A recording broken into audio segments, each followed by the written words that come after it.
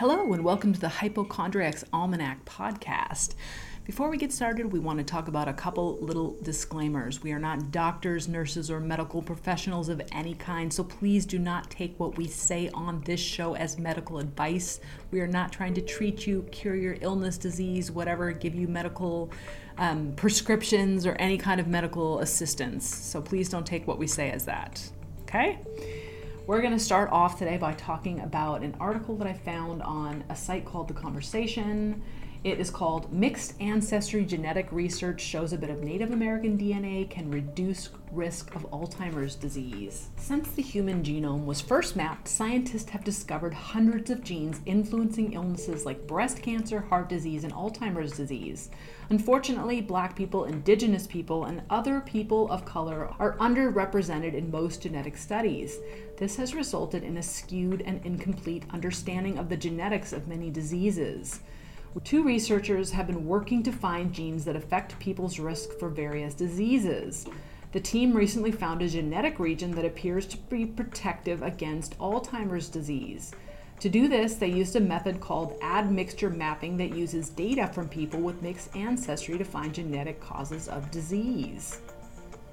In 2005, researchers first used a groundbreaking method called a genome-wide association study.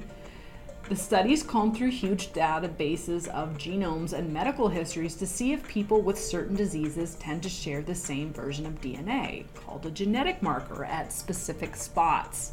Using this approach, researchers have identified some genes involved in Alzheimer's disease. But this method can find genetic markers only for diseases that are common in the genomes of the study's participants.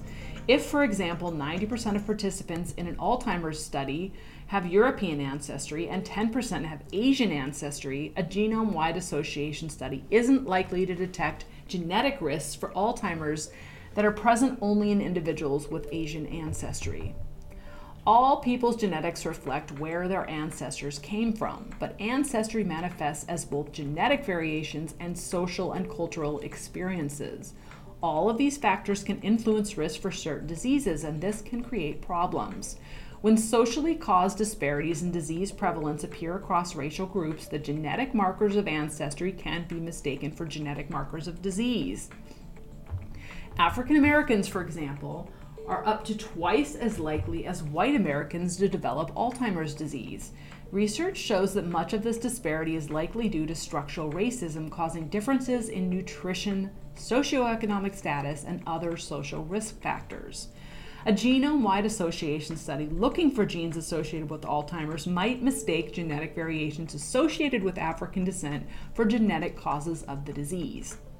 While researchers can use a number of statistical methods to avoid these mistakes, these methods can miss important findings because they are often unable to overcome the overall risk of diversity in genetic data sets. Disentangling race, ancestry, and health disparities can be a challenge in genome-wide association studies. Admixture mapping, on the other hand, is able to make better use of every relatively small data set of underrepresented people. This method significantly gets its power from studying people who have mixed ancestry. Admixture mapping relies on a quirk of human genetics. You inherit DNA in chunks, not in a smooth blend. So if you have ancestors from different parts of the world, your genome is made of chunks of DNA from different ancestries. This process of chunked inheritance is called admixture. Imagine color-coding a genome by ancestry. A person who has mixed European, Native American, and African ancestry might have striped chromosomes that alternate among green, blue, red, and each color represents a certain region. A different person with similar ancestry would also have a genome of green, blue, and red chunks, but the order and size of the stripes would be different. Even two biological siblings will have locations in their genomes where their DNA comes from different ancestries. These ancestry stripes are how companies like Ancestry.com and 23andMe generate ancestry reports.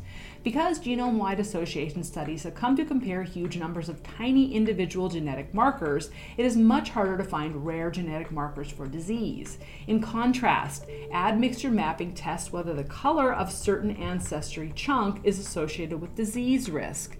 The statistics are fairly complicated, but essentially, because there are a smaller number of much larger ancestral chunks, it is easier to separate the significant from the noise. Admixture mapping is more sensitive, but it does sacrifice specificity as it can't point to the individual genetic marker associated with disease risk. Another important aspect of admixture mapping is that it looks at individuals with mixed ancestry. Since two people who have similar socioeconomic experiences can have different ancestry at certain parts of their genomes, admixture mapping can look at the association between this ancestry chunk and disease without mistaking social causes of disease for genetic causes. Researchers estimate that 58 to 79% of Alzheimer's disease risk is caused by genetic difference, but only about a third of these genetic differences have been discovered. Few studies have looked for genetic links to Alzheimer's risk among people with mixed ancestry. This particular study applied admixture mapping to a genetic dataset of Caribbean Hispanic people who have a mix of European, Native American, and African ancestry. They found that part of the genome where Native American ancestry made people less likely to have Alzheimer's disease. Essentially, they found that if you have the color blue in certain parts of your genome, you're less likely to develop Alzheimer's disease. They believe that with further research, they can find the specific gene responsibilities within the blue chunks and have already identified possible candidates. One important note is that the genetic diversity that plays a role in disease risk is not visible to the naked eye. Anyone with Native ancestry at this particular spot in the genome, not just a person who identifies or looks Native American, may have some protection against Alzheimer's disease. This paper illustrates that gaining a more complete understanding of Alzheimer's disease risk requires using methods that can make better use of the limited data sets that exist for people of non-European ancestry. There is still a lot to learn about Alzheimer's disease, but every new gene linked to the disease is a step toward better understanding its causes and finding potential treatments. Interesting. Okay, let's talk about tooth loss. The Miami Herald had an interesting article that came out this week called "Tooth Loss Means Higher Risk of Getting Dementia." And every tooth counts, study finds. Just like babies, adults can lose their teeth, but unlike babies, the process in older people tends to mark the beginning of a decline in health, particularly in the brain for some of these folks. Now, a new study adds to existing evidence touting a connection between tooth loss and cognitive impairment. An analysis of about 34,000 adults, more than 4,600 of which had diminished cognitive function, found that those with more tooth loss faced a 48% higher risk of cognitive impairment and a 28% higher risk of dementia. And the more teeth a person lost, the greater their risk of cognitive decline, according to the study published July 8th in the Journal of Post-Acute and Long-Term Care Medicine. The New York University researchers learned that each individual missing tooth was associated with a 1.4% increased risk of cognitive impairment and a 1.1% higher risk of dementia. But the connection wasn't significant for those with dentures, suggesting that timely treatment of oral health may prevent cognitive decline. Given the staggering number of people diagnosed with Alzheimer's disease and dementia each year and the opportunity to improve oral health across the lifespan, it's important to gain a deeper understanding of the connection between poor oral health and cognitive decline. Our findings underscore the importance of maintaining good oral health and its role in helping to preserve cognitive function. It's unclear exactly why tooth loss leads to cognitive decline, but scientists have found that missing teeth later in life are more common in people with lower education statuses and higher levels of stress, in which people are either not aware about the importance of or are too busy to maintain oral hygiene. Millions of older adults may have undiagnosed dementia, study says. Over time, the lack of oral care can lead to cavities, plaque buildup, and gum disease. Researchers say missing teeth can also make it hard to chew, contributing to nutritional deficiencies that may lead to changes in brain function. But it's periodontitis or gum disease that may play the largest role, these studies show. Gum disease is the most common cause of tooth loss in older adults and is responsible for about 50% of all teeth extractions in people older than the age of 40, leaving up to 30% of adults at a high risk of chronic inflammation. Even those who receive treatment for the disease may be left with lingering systemic damage caused by bacteria. A study published last year found that the bacteria that causes periodontitis was associated with the development of Alzheimer's disease and other dementias. The researchers say that the bacteria and the inflammatory molecules they produce can travel from the mouth through the blood to the brain, resulting in cognitive decline over time. Another explanation behind the connection between tooth loss and dementia is that people with cognitive problems may be less able to stay on top of their oral care and routine dental visits. About 1/4 of adults aged 65 or older have 8 or fewer teeth, according to the Centers for Disease Control and Prevention, and about 1 in 6 adults in the same age group have lost all of their teeth. Yikes, that is pretty scary. Take care of your teeth, folks. It is so important. Let's talk about strokes. There was an article in The Telegraph that came out this week. It's called, "Are You Heading for a Stroke? The Quiet Signs You Need to Listen to." And I feel like it's really important that we talk about this again, even though I had an episode that we talked about strokes. But let's talk about it a little bit more. We can always use a reminder for that. Most of us are familiar with the immediate signs of a stroke, but new research published in the Journal of Neurology, Neurosurgery, and Psychiatry suggests that the warning signs could appear long before it actually happens. In a study of almost 15,000 patients, researchers in the Netherlands found that stroke sufferers show certain signs of cognitive decline up to 10 years before they are taken ill. After a stroke, it's common for sufferers to experience physiological changes that cause a decline in cognitive skills and make it tricky to carry out routine tasks. Participants in the study were assessed on their cognitive ability and manual tasks such as washing and dressing for an average of 12.5 years to identify when these changes started. The research found that stroke patients experienced far steeper declines in cognitive abilities and routine daily functioning, starting about a decade before their first stroke, than those who did not have a stroke. Women carriers of the APOE gene associated with Alzheimer's disease and those with fewer academic qualifications appear to be most at risk.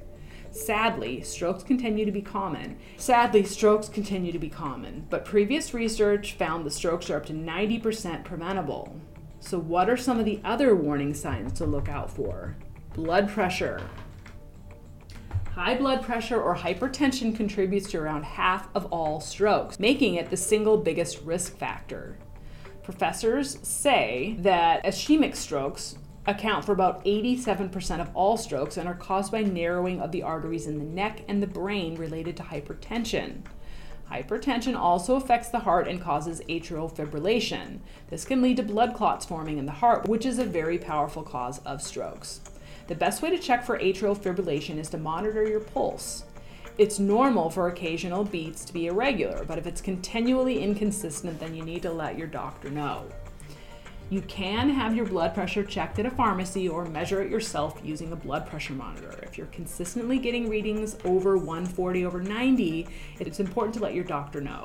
For most people, simple lifestyle changes and sometimes medications are enough to lower this reading. TIAs or mini strokes. Sometimes people who experience a stroke will have a series of transient ischemic attacks, TIAs, which cause the same warning signs as a stroke. They are a sudden onset of neurological symptoms caused by a small clot that blocks the blood vessel. Rather than getting some tingling in your hand that progresses over a few hours, it will come on suddenly. The symptoms are very similar to that of a stroke, and you might have numbness down one side of your leg, weakness on one side of your face, or a loss of speech or vision in one eye. After TIA, the blood clot either dissolves by itself or the brain has adapted not to be damaged by the blockage. However, TIAs put you at a high risk of having more severe strokes over the next few days, so it's important to seek medical help if this has happened. Blood thinning drugs like aspirin help to prevent or reduce blood clots. If you aren't sure whether you're experiencing a TIA, doctors recommend taking an aspirin anyway. If it's not a TIA, then nothing is lost. If it is, it can have a dramatic effect on the risk of stroke. High cholesterol. Having high cholesterol puts you at a greater risk of both heart attacks and strokes. This is down to a buildup of fatty deposits in your blood vessels, which make it difficult for blood to flow through your arteries and can break off to form a dangerous clot. If you have a history of early heart disease or stroke in your family, it's worth taking a one-off blood test to check if you have abnormally high cholesterol levels. However, lifestyle factors like eating a poor diet, being obese, or not doing enough exercise can also raise your chances of having bad cholesterol. Family history. Although you can take preventative measures to reduce your risk of having a stroke, your family history also plays a part. A 2003 study by hospitals in Europe say that stroke patients who were 65 or younger were almost 3 times as likely as non-stroke patients to have a parent or sibling who had an early stroke or heart attack. Your family history is more of a risk factor for having a stroke at a younger age. Your risk is probably double the average if you have a sibling or a parent who had a stroke, particularly if they had one when they were young. Generally, your chances of having a stroke increase as you get older, with the risk doubling every decade after age 55. And lifestyle factors. Unhealthy lifestyle habits like smoking, heavy drinking, and a diet that is high in salt and fat, as well as a lack of exercise, mean you could be headed for a stroke later down the line. According to experts, smoking makes you twice as likely to die if you have a stroke. If you smoke 20 cigarettes a day, you are 6 times more likely to have a stroke compared to a non-smoker. Meanwhile, a poor diet may lead to an increase in your blood pressure and cholesterol levels. Studies published in the Journal of Neurology found that the average of someone having a stroke fell from 71 years in 1993 to 69 years in 2005. Researchers put this decrease down to poor diets. To stay healthy, it's recommended that you consume a low-fat, high-fiber diet which includes plenty of fresh fruit, vegetables, and whole grains. You can also use a stroke risk calculator to work out if you're at risk. It takes into account your age, blood pressure, and cholesterol levels, as well as family history to calculate your risk of stroke over the next 10 years. Highly recommended, particularly if you are in that age group that is at a high risk. Okay, let's talk more about irregular heart rate, since we talked about it a little bit in both articles previously. The Miami Herald had an interesting article called "Athletes Face Higher Risk of Irregular Heart Rate, Especially Young Ones." Exercise has long been known to improve heart health and reduce one's chances of disease, but there's also a limit that can transform what is usually a beneficial activity into one that puts you in harm's way. It's a reality that many athletes face, and more often than you'd assume. A new analysis of existing studies published between 1990 and 2020 found that athletes have a 2.46 times higher risk of atrial fibrillation, the most common type of heart arrhythmia, than non-athletes. The condition occurs when the heart beats too slowly, too quickly, or in an irregular rhythm. Also known as AFib, the condition may come in brief episodes or may be permanent. And young athletes are at even more risk. UK researchers found that younger athletes under 55 years old had a 3.6 times higher risk of AFib than older athletes. While the reason the condition affects younger athletes more often than not is yet unknown, some researchers speculate a surge in hormones during physical activity that can explain the age disparities. Doctors in New York say that the condition is multifactorial, meaning several different causes could trigger this condition in athletes. It could be genetics or other health conditions like high blood pressure or type 2 diabetes. They also noted that exercise itself can change the structure of the heart by enlarging some of its 4 chambers where blood flows, particularly those on the left side, which is a known risk factor for AFib.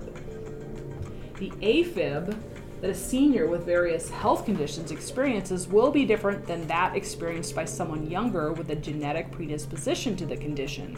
But more research needs to be done to fully understand the correlation between exercise and heart arrhythmia. There's little evidence to suggest intense levels of physical activity directly cause the condition. In the UK, they analyzed 13 studies that included data on 70,478 people, 6,816 of whom were athletes in sports like cycling, running, swimming, rowing, football, and rugby. The rest of the participants were non-athletes. Because of limited data on female athletes, the study could not determine the relative risk of AFib by gender. The researchers also didn't find a significant difference of risk of AFib in people with cardiovascular disease risk factors like hypertension, regardless of athletic status. However, researchers did learn that among those without other health conditions, athletes faced a 3.7 times higher risk of the condition than non-athletes. This study was published a few weeks back in the British Journal of Sports Medicine. It seems counterintuitive that more physical activity creates a higher risk of AFib, but even exercise must be done in moderation. Research on more than 50,000 skiers in Sweden found the strongest factors of AFib in athletes was the number of races they completed and their race times. The more races and faster times, the higher the risk. It's estimated that 12.1 million Americans will have AFib by 2030, according to the Centers for Disease Control and Prevention. Common symptoms include heart palpitations, lightheadedness, shortness of breath, chest pain, and extreme fatigue. People with obesity, heart failure, diabetes, kidney disease, hyperthyroidism, and high blood pressure are at the greatest risk for AFib. People who are heavy alcohol drinkers and smokers also face higher risk of developing the condition. So monitor that, people, and see your doctor if you suspect that you are dealing with that as well. Another article that I found for today, this one was in the HuffPost, and it's called Plague Found in 6 Colorado Counties After Girl's Death. Health officials in Colorado are asking people to take precautions after plague was detected in 6 counties, including where a 10-year-old girl recently died from causes associated with the infectious disease, which can turn serious if not immediately treated. The Colorado Department of Public Health and Environment announced a few weeks back the rise of laboratory-confirmed cases among samples of fleas and mammals, which is not unusual during this time of the year. In Colorado, they suspect fleas to test positive for plague during the summer months. While it's rare for people to contract the plague, we want to make sure that everyone knows the symptoms just in case. In La Plata County, in the southwest corner of the state, laboratory tests confirmed a 4th grader who reportedly raised hogs died on July 5th from illness associated with the plague. Her original cause of death could not be confirmed until additional testing was completed. Fleas were collected from the county for testing after residents reported that a prairie dog colony had gone silent and was no longer visible. According to experts, prairie dogs are very susceptible to plague and are good indicators of the disease if they suddenly disappear. If you notice a decreased rodent activity in an area where you normally see active rodents, contact your local public health agency. They're also asking locals not to kill prairie dogs on their property, as this could increase the risk of plague transmission if it is present. Plague can be transmitted to humans from direct contact with infected animals or if a person is bitten by an infected flea. Symptoms include the sudden onset of fever and/or swollen lymph nodes. They can be treated with antibiotics if caught early, although complications or death can result if it is left untreated. In recent decades, there have been an average of 7 cases in humans each year in the U.S., according to the Centers for Disease Control and Prevention, with the majority of cases in New Mexico, which borders Colorado. The disease can take different clinical forms, but according to the CDC, the majority of cases in the U.S. have been in the bubonic form, which can cause swollen and painful lymph nodes closest to where the bacteria entered the body. Historically, plague is known for having killed an estimated 50 million people in Asia, Europe, and Africa in the 14th century when it was known as the Black Death. The 5 other Colorado counties identified as having plague-positive samples were San Miguel County, El Paso County, Boulder County, Huerfano County, and Adams County. Yikes. So the plague is definitely alive and well, even though we think it's been eradicated. And the last article for the day comes from People magazine, and it's titled, Baby Girl Born with Partially Developed Embryos Inside Her Stomach. And this one was a little bit freaky, which is why I kind of wanted to cover it on the show today. A newborn in Israel has shocked doctors with an extremely rare medical case. The Times of Israel reported that a baby girl was born with an embryo inside her stomach in a case of fetus in fetu, a congenital anomaly that occurs in about 1 in every 500,000 births. The girl was born earlier this month at the Aseta Medical Center in Ashdod, the hospital said Tuesday. Ultrasounds and checkups conducted during the mother's pregnancy revealed that the fetus had an unusually large stomach, and following the baby's birth, doctors' suspicions that there was something inside of the girl were confirmed. After conducting an X-ray and ultrasounds, doctors found an embryo inside the newborn. We were surprised to discover that it was an embryo, said Omer Globus, director of neonatology at Assuta. During surgery to remove the embryo, doctors came across 2 similar sacs in the baby's stomach, leading them to believe that there could have been more than one embryo. We think that there was more than one there, and we are still checking on that, Globus said. Following the successful operation, the newborn is doing well and is expected to make a full recovery. While they did discover what's classified as an embryo in the newborn's stomach, Globus said that the remains they removed from her body were not fully formed. It did not look like an embryo as you imagine it, he said. Although doctors did see some bones and a heart, the embryo was only partially developed. A possible explanation for how the condition occurred is that the pregnancy could have been twins in the beginning before one embryo was absorbed, Globus explained. It happens as part of the fetal development process when there are cavities that close during development and one of the embryos enters such a space, he said. The fetus inside partially develops but does not live and just remains there. How scary is that?